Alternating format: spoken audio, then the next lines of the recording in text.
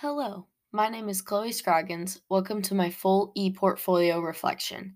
The topic of my ePortfolio is about lab-grown meat, and we will be discussing how I chose the topic of lab-grown meat along with the ePortfolio creation process. It began with a conference with our teacher.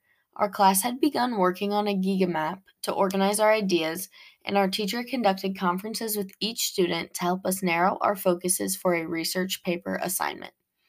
In the conference, I had brought up the idea of agriculture and food production, and our teacher pitched the idea of lab grown meat. It was something I had never heard of before, so it was very intriguing to me.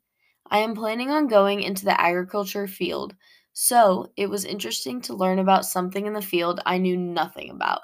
I rolled with the idea, and the ePortfolio that you have viewed to find this podcast is a multimodal overview of what I have learned. Through each artifact I have composed and each assignment completed, I have learned that I have a passion to inform all audiences and that it is critical that you take into consideration what perceptions of a topic someone may have because of previous life experiences. My first challenge with the learning process about lab grown meat was finding reliable sources. The due date of our paper was drawing nearer and nearer, and I was still coming up with nothing.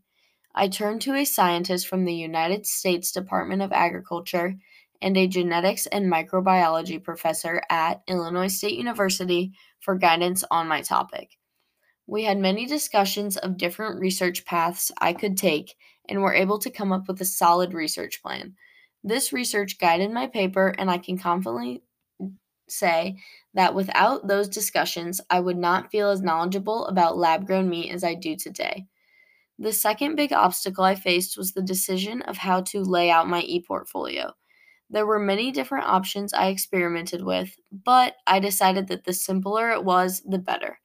I modeled the look of my ePortfolio on something that I would enjoy learning information from, but kept in mind that others have different preferences than I do. I love this simple design and color scheme because it is easy to decide if the information is worth your time of viewing or not. The part of the ePortfolio that was not an obstacle for me was the artifacts. Creating the artifacts was the part about the ePortfolio process that I most enjoyed. It was very enjoyable to come up with ideas for artifacts that would appeal to a variety of ages of audiences. Specific details about each artifact can be found in the individual artifact reflections above this podcast link.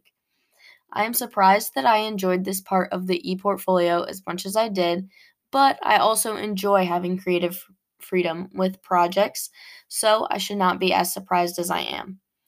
Since all aspects of the portfolio were virtual, technology played a huge role in the creation of this project. I like having the organization of each element into a website ePortfolio. Since I wanted to create a simple website design, I utilized technological features such as buttons and preview areas. The buttons were the perfect way to insert documents that would otherwise have taken up a lot of screen space. One example of a preview area was the artifacts page. Viewers are able to preview what each artifact may be without having the clutter of all of the artifacts on the page. Although the page is simple, it took a lot of time to construct. It seemed to take more time to make the page look simpler than it would have just to throw everything on the site. So, going into future projects or endeavors, I will keep that in mind and do better at allowing time to complete the design look I want to achieve. I would still like to learn how to add in a little more information without making the page seem cluttered. I believe that the visual elements added in this ePortfolio add meaning to the information being shared. Each video, image, or PDF provide evidence of the knowledge I have gained about lab grown meat throughout the semester. All design is consistent throughout the ePortfolio and flows together as I had imagined it being. Next time I encounter a project like this, I will be sure to continue to utilize my resources and allow adequate time to complete the look I have envisioned. I am thankful for my ePortfolio experience and would recommend choosing a topic you are unfamiliar with but interested in to any future English 102 student. Thank you.